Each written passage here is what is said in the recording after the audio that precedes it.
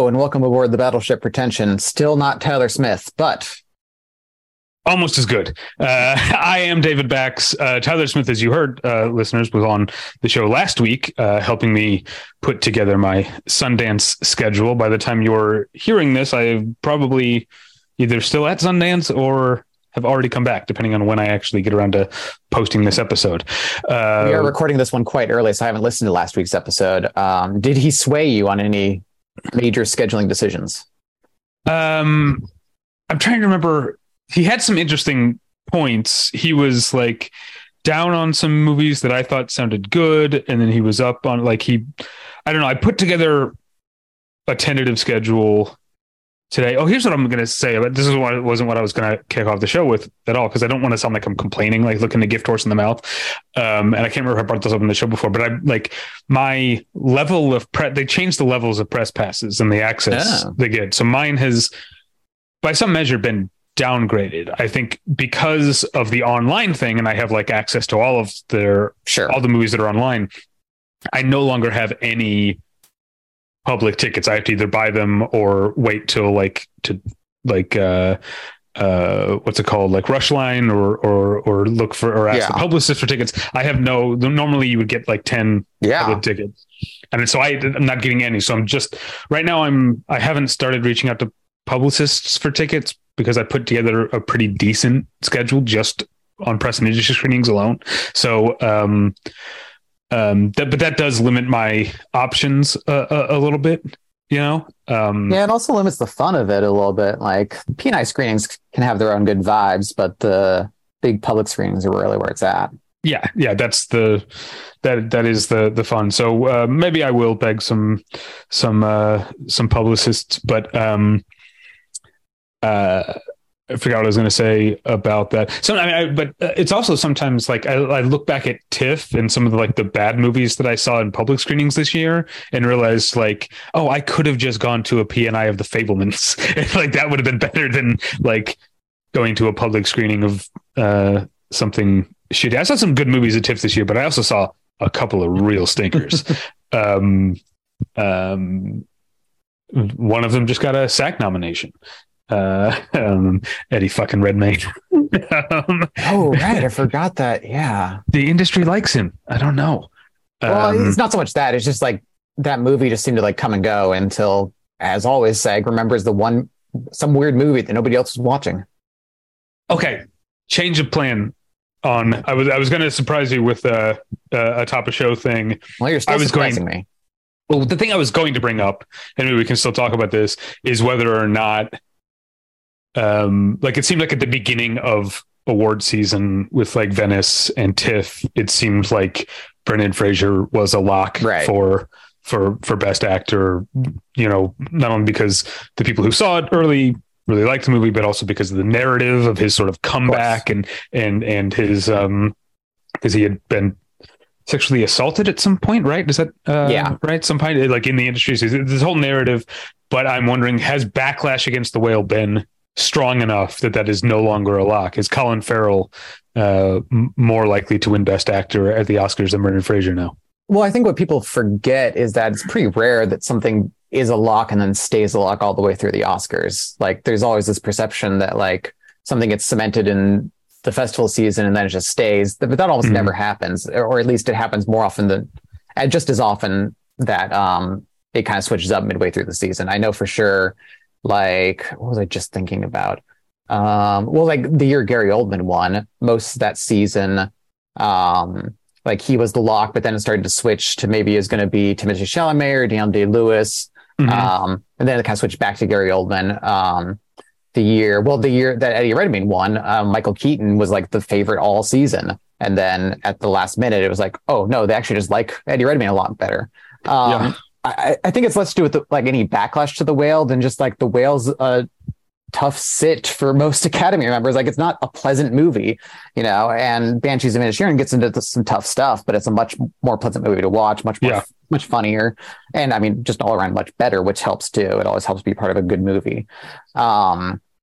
So, you know, I think all that feeds into the general idea. And so when you're approaching festival season, the narrative tends to be what drives it, because that's kind of what you got to sell before the movie actually comes out. People got to see it. Then once it does, the movie kind of takes over and takes on a life of its own. And then people forget now that like Colin Farrell kind of has a narrative. I don't think he's ever been nominated for an Oscar, but people love him. Especially around our generation, kind of grew up with him. There's a lot of love out there for Colin Farrell. Yeah. What did he? Was he not nominated? I don't think. No, he wasn't. He presented and like he was a presenter. Because remember him saying something about Jeremy Renner. That was SWAT. What he was presenting. What did he call it? Oh, he referred to. He referred to the movie SWAT. Oh man, he used a funny term that is like. I mean, I mostly remember that speech for him, like talking about he and Jeremy Renner like sharing a bed. He's like, and maybe a pillow, which conjures up some potentially saucy imagery. All right. Well, I can't remember the term he used to refer to SWAT, because when I try to Google Colin Farrell and SWAT and Jeremy Renner, apparently they're still good friends, and so there's a lot of news stories about him being in touch with Jeremy Renner after the recent accident that he had snow plowing. Anyway.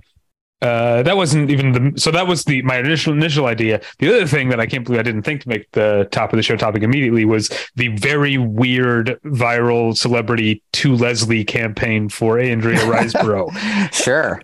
It's this tiny movie that I was only and I was only like mildly aware of it when I started seeing all this buzz for Andrea Riseborough. I was like, wow, more people than I thought latched on to Please Baby Please, which is a movie that I love, but it's not like, it's not everyone's cup of tea. So I'd forgotten that To Leslie existed. It's this movie that, this tiny movie, but clearly whoever is in charge of the publicity, their strategy has been a bunch of celebrities having private screenings at their home, and then all of them tweeting roughly the exact same thing. Yeah, I mean, there's been enough distinct tweets out there that like Edward Norton had a whole thread about it. I think the love is genuine. I think like there just gets to be a point where like they organize these screenings and they're like, and if you want to get the word out, throw this in your feed or whatever. And it's like easy from a public relations standpoint. A lot of people probably don't use Twitter that often, so they're just like, sure, pasting whatever the publicists think is good, without really considering the wider. Yeah, that's Occam's razor there. I was thinking, like, is the publicist trying to like engineer a viral thing, like intentionally point out that like, oh, all these celebrities are saying To Leslie is a small film with a giant heart, and like, is the weirdness of that going to get more attention, which it might have. Yeah, that's too smart, though. I think this is just like throwing everything they can at the last minute. I mean, it's not like this would be like unprecedented. She did get nominated for an Indie Spirit Award. I'm just looking at the Wikipedia page. She was nominated for a Chicago Film Critics Award. The film and or her won a couple of festival awards. So people saying that like this movie like didn't exist. Maybe I haven't been paying attention. I certainly forgot about it aside from the Indie Spirit nom. But, I do think the love is for real. I just think we're also in a period where celebrities aren't going to like screenings as routinely as maybe they used to, and maybe aren't as tuned into what's happening. But they'll go to Demi Moore's house to watch. Absolutely. Them. Who wouldn't? Yeah. Did you just pull that out of complete thin air, or was that an actual one? That's an actual one. Okay. Which is Demi Moore is also in Please Baby Please. So sure, there's a connection. There's a connection there. Yeah. The Celebrity House Oscar circuit is, I think, one of the less explored but fascinating facets of the industry. Like people talk about like glad handing and stuff, but they don't talk about like who's hosting those all the time. I remember around the time of Nebraska, because Jack Nicholson was good friends, or probably is still good friends with Bruce Dern. And so he hosted a lot of screenings at his house. And I was like, that must be the coolest place to go see a movie at Jack Nicholson's house. Yeah. Yeah. And even I've obviously I've never been invited to any of those. I've never been. I have occasionally gotten invites that are to screenings that are at private homes, but they're not like celebrities. Often, what will happen is the whatever country's like official nomination will sometimes have a screening at like some dignitary from that country's like Hollywood Hills house. So like 2 or 3 times I've been invited to things like that, but I've never gone to one. Yeah, I remember one time it popped up for just on the screening sites, and we almost went, but some conflict came up and we couldn't go. But yeah, it'll just be these like random addresses, and you're like, is this legit? Yeah. All right. Yeah. All right. Well, let's see. I want to tell you real quick before we move on about tweakedaudio.com. Tweakedaudio.com is where you go for professional quality earbuds in a variety of stylish styles and colorful colors. They look great. They sound great. I use them each and every day of my life. I confirmed with Tyler that he is not using them in the hospital because he has no reason to. But maybe he's been actually moved to a new facility, so maybe he'll have more cause to use them there. Anyway, but today on my tweakedaudio.com earbuds while I was walking around the grocery store this morning, I was listening to, I'm still on my like thing I do at the beginning of every year of revisiting or catching up with the best metal albums of the year. And so for the umpteenth time today, I was listening to Wormrot's album Hiss, which I tweeted out a top 10 albums of the year list. And that was on it. It sounds great, but this is the difference. I do that.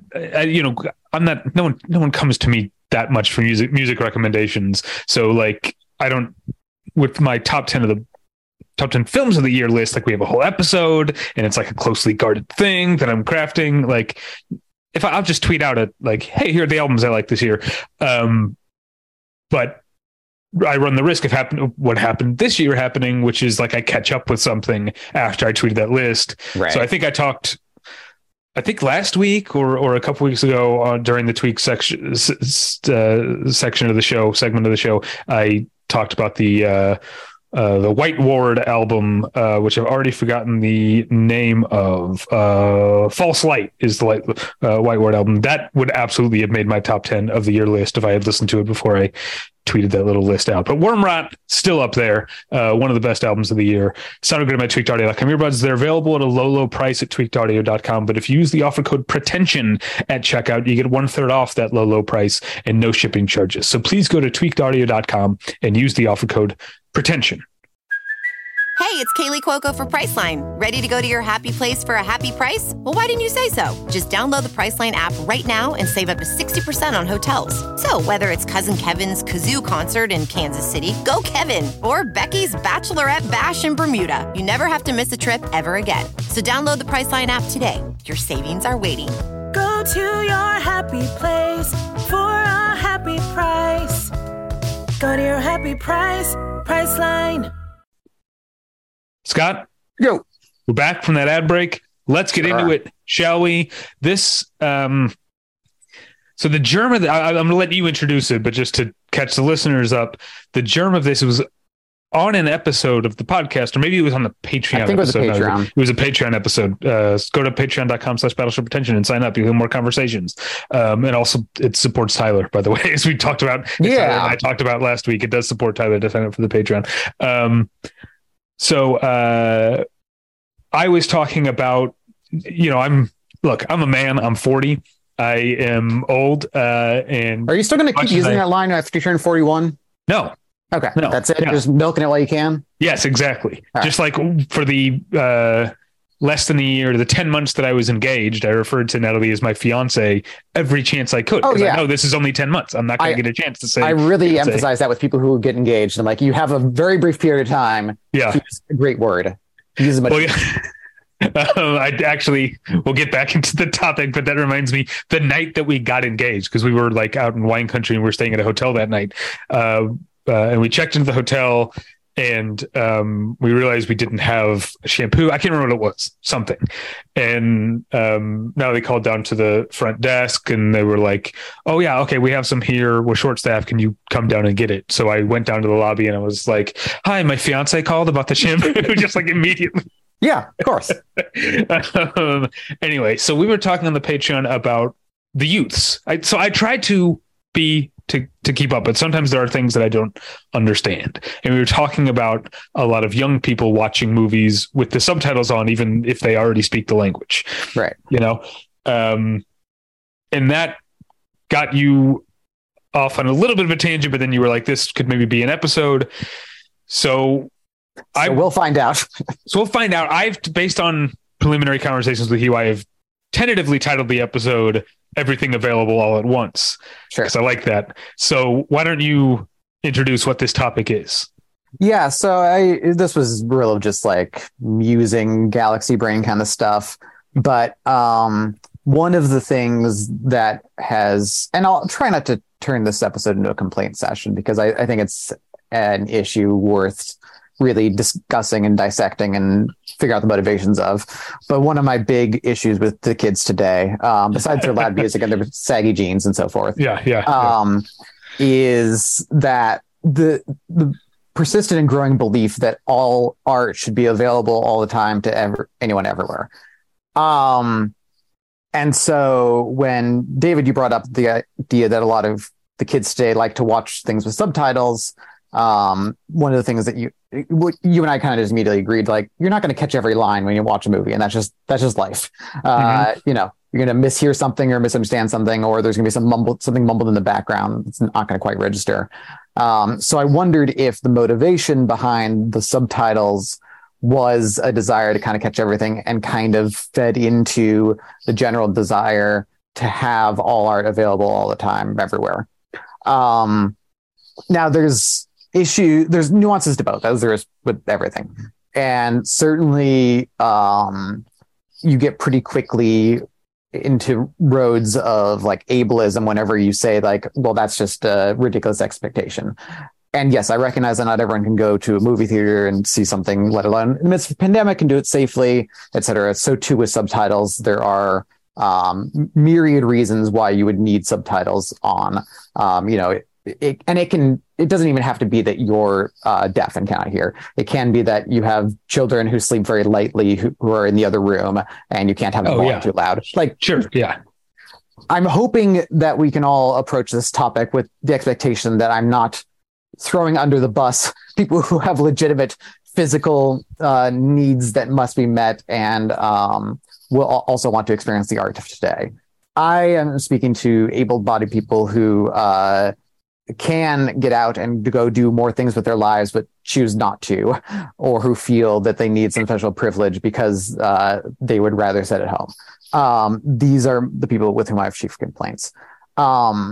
Nevertheless, I recognize too that like we're living in a time of limited theatrical distribution, where not as many films play as many places as they used to when you and I were growing up.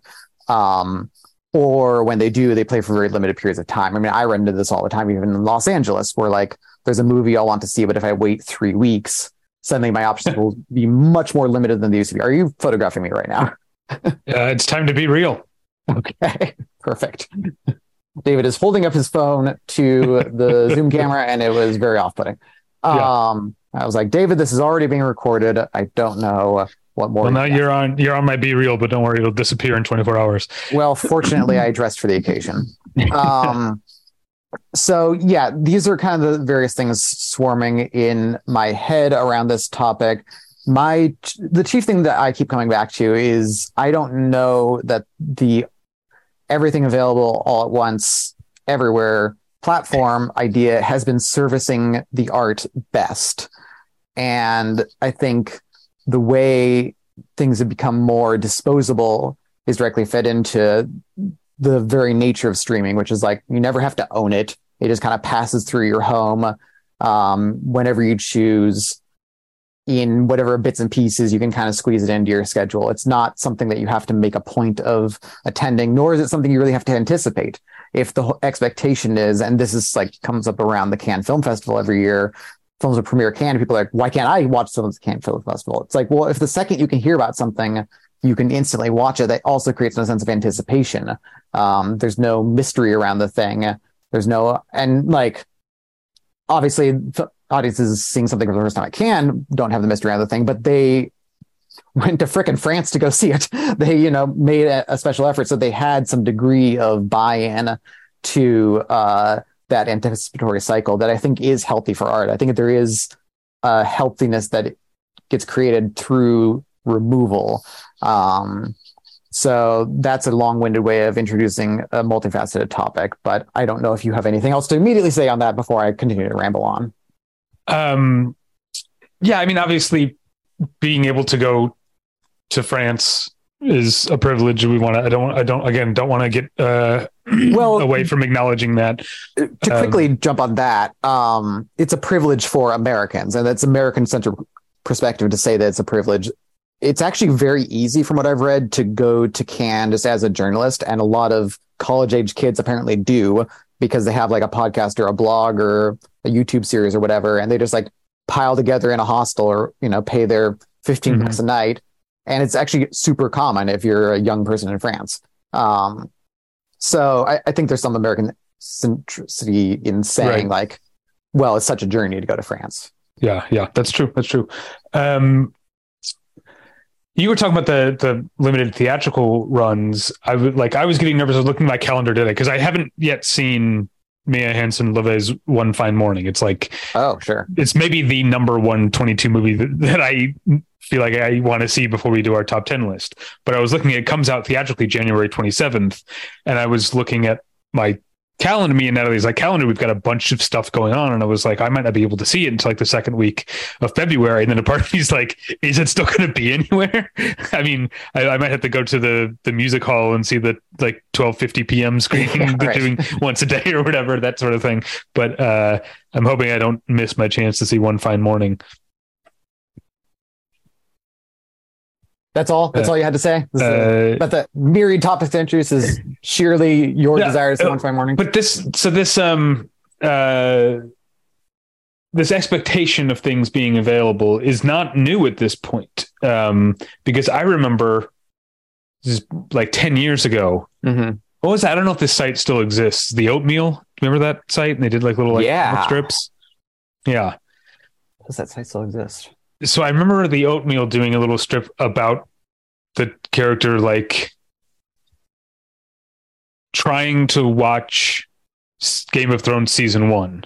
Oh, sure. It not being available and then torrenting it. And basically the message of that comic strip was like, I have made every good faith effort to pay you to see this. If you're not letting me, then I am justified in seeing it via extra legal means. Right.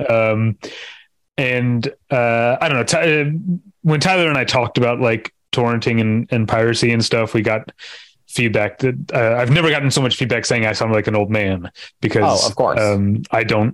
I generally don't engage in it, but also I'm like a confused old man that I wouldn't even know how. I'm sure I could if I wanted to. It's not that hard. Look it up, but I wouldn't know where to go or anything. But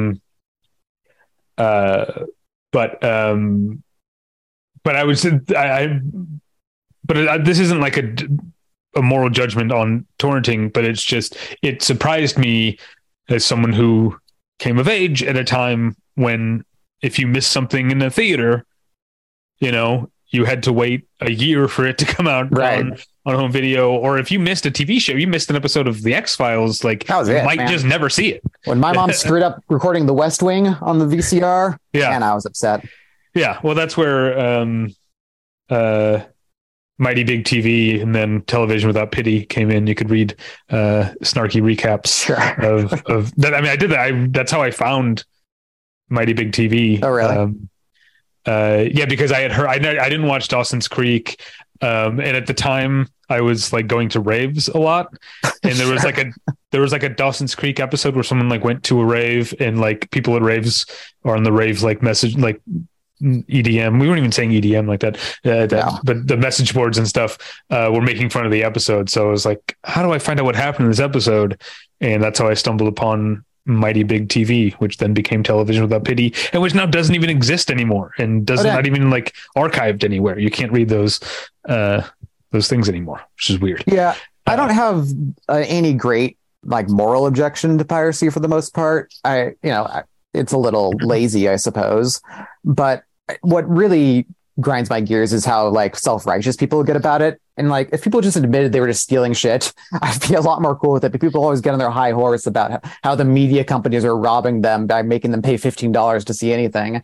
Or let alone, like, you and I have talked about this before, the idea that it doesn't count as streaming if it isn't on a subscribing platform. Like the idea that you have to pay $5 to rent something or whatever is like outrageous. And all these kind of things, like, is just ridiculous self-justification for like, just say you just don't want to pay for it and you're just stealing it. Like nobody's stopping you. The infrastructure has never been able to like defeat piracy and probably never will. You're getting away with it. You're getting away with watching something for free. Yeah. You decide to buy an external hard drive just to fill up with terribly named files that you can never keep track of. You're going through all the work. Fine, just do it, but don't like act like it's some moral crusade to rob AMC or whatever of your $15. Just do it and move on. Say you saw the movie. Do you think there is something to, because this came up with Skinamarink, that like that movie leaked and was widely torrented before it came out, and that's how I heard of it. Right. So like, is there something to the argument that like, oh, people getting to see the movie helps raise the movie's profile or something? Because there were definitely people I follow who were very much against pirating Skinamarink and saying this is like bad for, this is a low budget filmmaker, you know, this is bad for them. They should be seeing money from this. So the people who are making the argument that I just made, like, hey, we're out here talking about this movie that's now going to get, more publicity because of it. And it is true. I mean, I heard of it that way and got excited about it. And then I saw the trailer before the Novelists film, which is weird. Very weird. But that trailer is scary. I don't now that more people are seeing Skinamarink, I feel like a lot of people are like, but I still want to see it. Yeah, I have plans to see it this week. Yeah, I mean, that's a stranger case because apparently that even affected who distributed it, because I can't remember if it even had a distributor by the time it like started leaking. People were talking about it. Mm-hmm. But that directly affected literally how many people are seeing it, not just like because there were so many tweets about it. That kind of stuff is, I think, more interesting than admirable. And, torrent favors, that's not the right word. Anyway, people who really push torrents as like a great mode of distribution will often point to those kind of cases where like it got the word out about whatever. I find those are so few and far between as far as edge cases go, and it's not kind of the dominant thing people are downloading. For the most part, they're not seeking out rare, strange, independent films that don't have distribution or which have very limited distribution to try to like talk up the word. They are mostly torrenting things that most people are watching already, and just want to join in the conversation of that.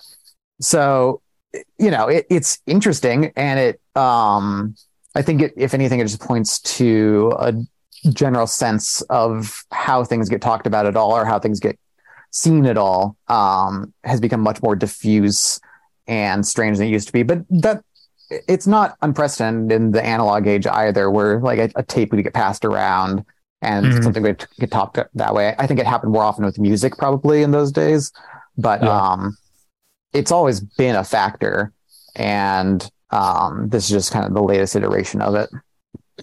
I think the first time I saw Battle Royale was before it had any US release, and someone gave me just a DVD that had a file burned onto it, and that was how I watched it back when I was in college. But what made you want to see it? How had word gotten out of it that far? I mean, at my film school, a lot of people were talking about it. I don't remember how it got out initially, but a lot of people in film school were talking about Battle Royale and were clearly seeing it. And then, a friend of mine who's been on this podcast actually, but I won't give his name away in case there's some sort of pending legal case. No, there's not. He was like, "Have you seen it yet?" And here's a DVD, just like a DVD-R or wherever.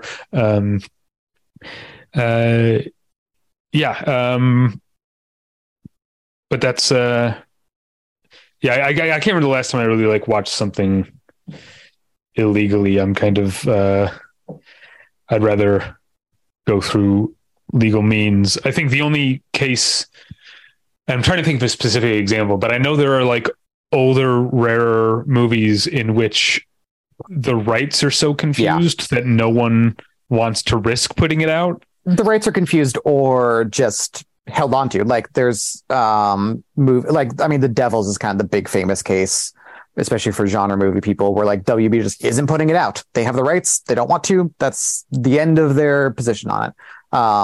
And there are tons of old movies in one of those two situations. Either, nobody knows who has the rights, or whoever has the rights just doesn't care about it.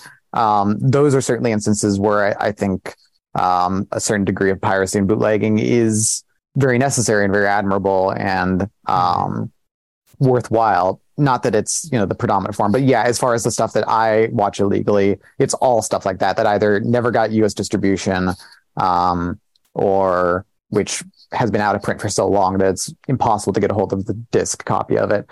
There's stuff floating around on YouTube that falls in the same boat as well. That's interesting that it's just kind of like sitting out there. I've watched tons of pre-code movies on YouTube because they're just sitting there. You said something else about that got me thinking. Oh, well, kind of on a separate tangent from that, and which is an area that I think you and I do disagree on, is the idea of people talking about seeing things on film as a more, more authentic way of experiencing certain movies. I know this came up a lot when The Master came out and like 70 millimeter prints were going on about that. Those movies shot on 70 millimeter or 65, but close enough. Yeah. And so people were talking about it like, if you're going to go see it, you got to go see it on 70 millimeter. And people understandably were like, how the fuck am I going to go see a movie on 70 millimeter? There's no 70 millimeter projector anywhere near me.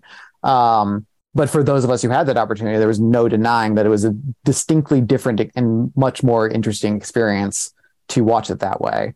And I tend to be of the mode of like, if we're going to say the aesthetics of a movie are important, then yes, the mode in which it's presented is too important. But I know you and I tend to disagree there. I've definitely come around on seeing a difference. But I don't think that it's I don't want to go so far as to say you shouldn't be allowed to say log a movie on Letterboxd if you only saw it in pan and scan VHS. Like that still counts as seeing it, and there is like a sliding scale between like seeing it the best way or more people getting to see it. Maybe it changes on a case-by-case basis, but I'm definitely more okay than you with people seeing things just however they are able to. Oh, I see things however I'm able to all the time. I mean, I like I said, I am on those torrent sites for old movies that are undistributed, and I've seen every shitty version that you can imagine of movies. But at the same time, I don't know, I always kind of view that as like a reference copy. And if I can then go see, I'm trying to think of one that I definitely saw like on a shitty rip and then later saw theatrically. And I can't really conjure one. But I know it's come up, but it does tend to be like night and day. And I do tend to see that, like, if I have those opportunities to see something on a print in theaters, that's like an important follow-up to what was then prior to then like a lesser experience. Yeah, I'm trying to think of an example of something that I was familiar with and then saw on film and it changed.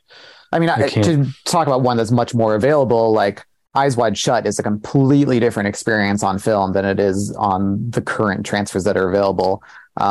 There's a lot about the way like the lights are blown out and like kind of all the Christmas lights really like infect the whole screen on film than on the transfers, which is a little bit more muted and a little bit more subtle. And it's not as interesting. And to see it on film is, at least the way it's transferred now. I hope at some point they'll put it on like 4K and do a closer transfer to how it looks on film, because it's really extraordinary. I don't know. I would have seen Eyes Wide Shut on film when it came out. So, right. I guess that was my initial, but I've also watched it on Blu-ray. It's on Blu-ray, right? Oh yeah. Yeah. I don't know. I somewhat recently, within the last year or so, saw Jaws theatrically for the first time, but that was a DCP. So, but it did feel like a new experience in many ways. So yeah, there's actually a movie out this year that is kind of tied into this conversation. Have you heard this movie, The Afterlight? no. So The Afterlight is like a collage film, sort of like the filmmaker was at a Q&A when I saw it, and he kind of like made fun of the comparison, but the easy comparison is like Christian Mark plays The Clock, which was that feature that played at LACMA and other museums for like years. That was like 24 hours of movie, just combined clips that were correspond to whatever time of day it was. So, but it's that kind of format. It's not, time delineated in that way, but it's that idea of taking old movie clips and kind of assembling the idea of a narrative out of them. But what's interesting about it is he compiled and edited digitally, but then made a film print out of it and then completely deleted all the digital stuff. So it only exists as a film print that he tours around the world at this point, and which he expects will slowly degrade. But literally he designed it so the only way to experience it is if you happen to be able to catch a theatrical screening of it. And I highly recommend people do. It's really, really good and really interesting. But okay, sorry, just from a technical standpoint. Yeah. If he made a print, it would have there would be an intermediate, like an interpositive or something. So if that print degrades, he could run another print off of the IP, right? I just hope, I don't know, unless he destroyed that too. Okay. The impression I got from reading up on it in the Q&A after with him is that he destroyed every existence of the film except for the print that gets interesting. Shown. Yeah. So it's kind of an interesting experiment, both in like how long will this thing last ultimately, because he wants to keep showing it. Basically, the idea is that it'll eventually be destroyed, not like purposefully, but just through use. So it's an interesting kind of edge case in this scenario where, like, if for some reason there's some loud vocal chorus clamoring to see The Afterlight, this niche collage film, it will not satisfy the current market demands because it is designed to be limited. Okay, so back to the topic at hand, I guess. Sure. And back to something you were talking about earlier that I think is very important. You're talking about anticipation. Yeah. And you were talking about how something seems disposable if it's available as soon as you can, as soon as you've heard about it. Yeah. I think that's very true. I mean, I don't want to get into, because we did like the New Puritans episode and now we're doing this. I don't want this to become the like crotchety old man podcast who complains about the use. So I am open to the argument that like my opinion here is not the truth, but it is just shaped by my own experiences. But it does seem like movies stick around in the consciousness longer if there's been more ramp up. I think that's a big part of it. I mean, unless like we were talking about music before, like if you're Beyonce or Taylor Swift, you can do the surprise album drop and it's still a big deal, because you're already Beyonce or Taylor Swift, right? Yeah. So Steven Soderbergh can drop a movie that you've like heard of a week beforehand or whatever, and it will still show up on like end of year lists and stuff like that. Not a recent Steven Soderbergh movie. There's Steven Soderbergh. I mean, Kimmy's on a lot of lists, is what I'm saying. No, I know. I'm just razzing. Did you not like Kimmy? No, Kimmy is by far the best thing he's done in quite some time, but that by far is a notable distance for me. Okay. As you know, I liked Let Them All Talk. Yeah. Wasn't nuts about No Sudden Move, but it had moments that work. And of course, No Sudden Move belongs to my open living letterbox list. Surprise, Matt Damon. It's just so weird that there's like a baker's dozen of movies that Matt Damon is like unexpectedly in. Yeah, it's one of the 21st century's greater pleasures. Yeah. So I can't remember what I was saying, but word of mouth does help a movie, as we were talking about with Skinamarink. Like word of mouth helps, and anticipation is a big part of the appeal of it. It's actually something I've gotten back into over the last like 5 or so years of like, because there was a time that I just like I didn't read about Cannes or Venice. Like, I didn't read about Berlin. I didn't. And I think maybe coinciding with me starting to go to like Sundance and then TIFF, like I started to see the pleasure in the looking ahead to something, you know. You know, I know, like, I got Sundance coming up. Like I said, I'm probably already back from Sundance by the time you're hearing this.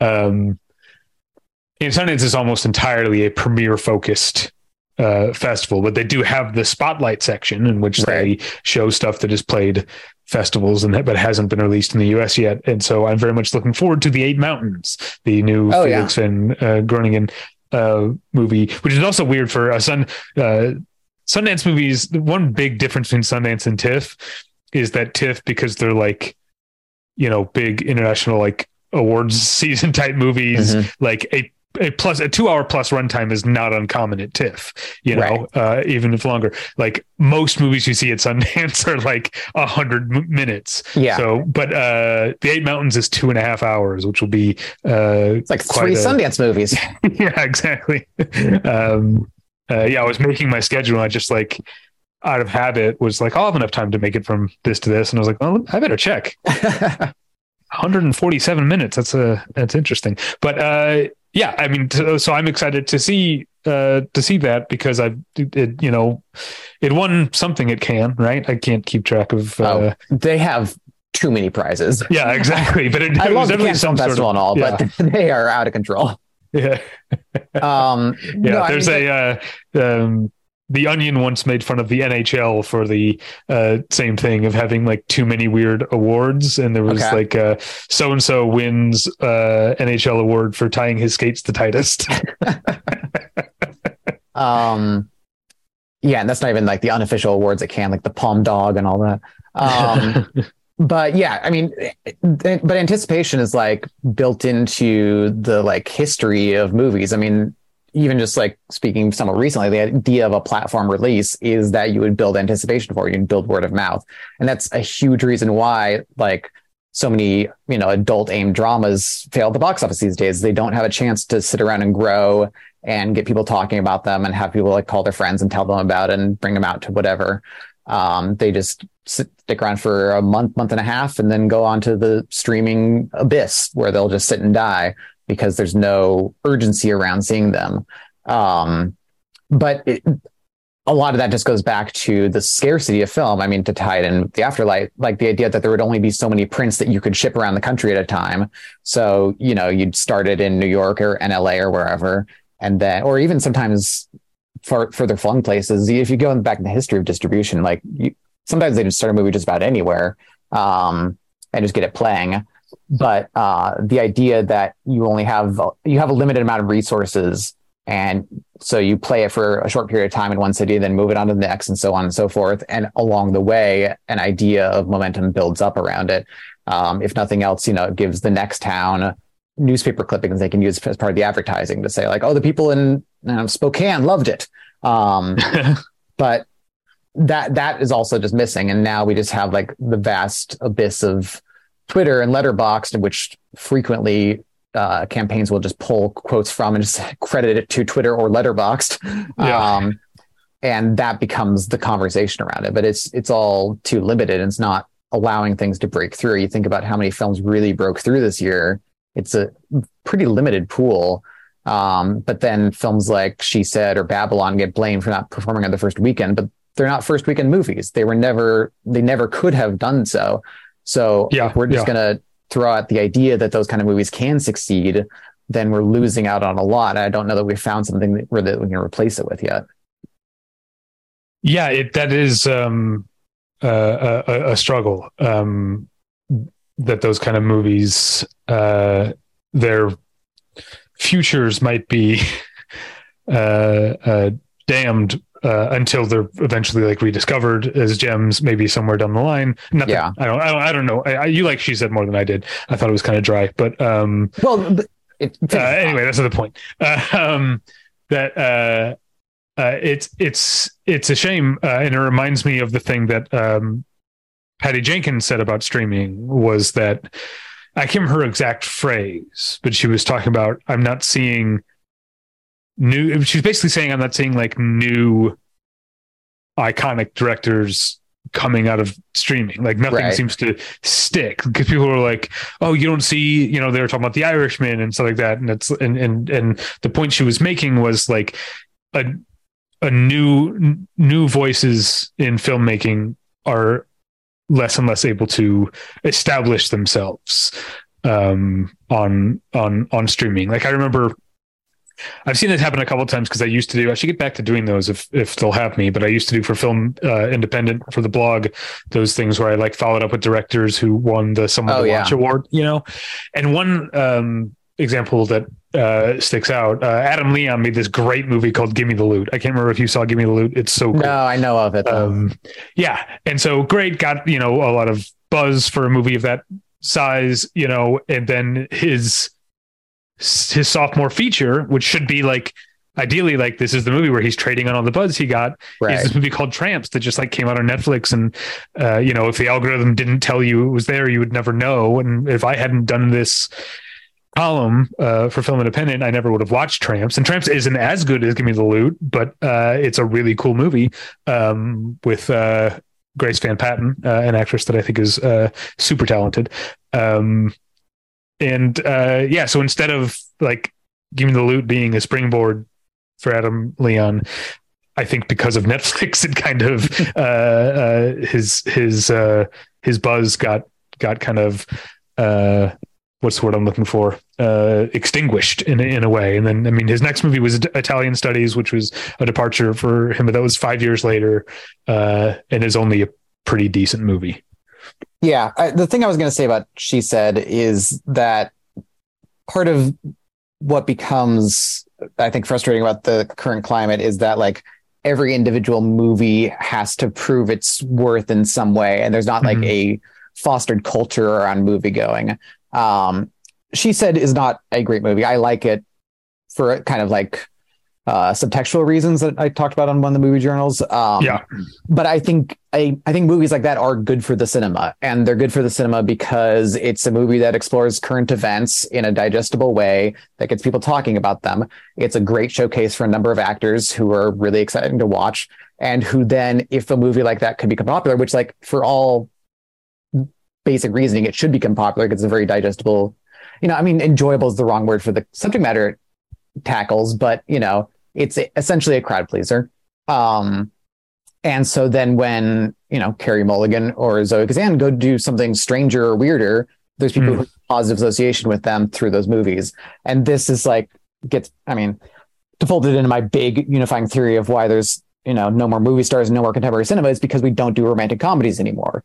And romantic comedies are very rarely the thing that lasts from a given time, except for a few very exceptional examples, but they're the way that people fall in love with people, and they're the reason people fall in love with movie stars, and they're why movie stars get created.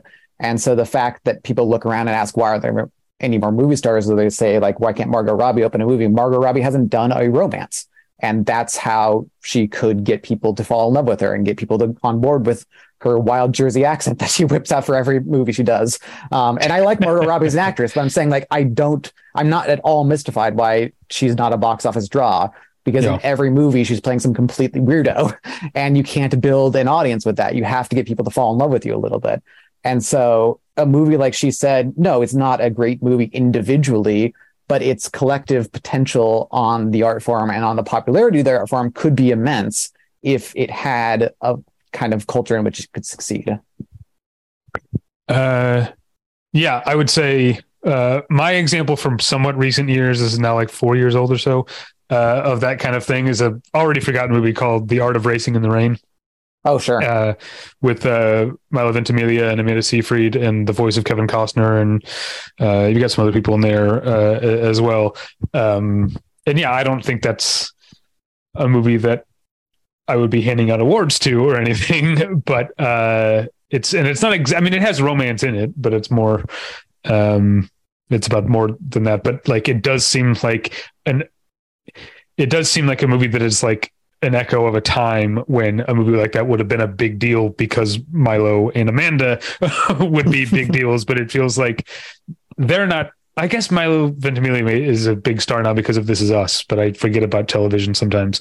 But I don't know if either of them are as big as stars as they were. The exact same people 20 years ago would be bigger stars. In The Art of Racing in the Rain, the same movie would be a bigger deal just because it had stars in it. You know what I mean? No, for sure. I think the continual trap people are falling into these days is relying on TV star power to translate to movies. And sometimes it does, but a lot of times it doesn't. I think that's a big reason. Like John Hamm's had a very difficult time, like getting a real star run going, is because he was a huge star on TV. I mean, Bryan Cranston's the same case. Like both of them were huge stars on TV, but there's something he isn't translating into the pictures. Well, I think I haven't seen Confess Fletch, but I think part of the reason with the John Hamm thing is people don't actually understand what his appeal is. It's kind of like the 90s Alec Baldwin thing of it. It took a while for people to go like, oh, Alec Baldwin's funny. Like all other like opinions on Alec Baldwin aside, like he's good at comedy. And I feel like letting John Hamm be a little bit of a weirdo is better than trying to make him the lantern-jawed hero in the fucking Daily Erstedstill remake or whatever.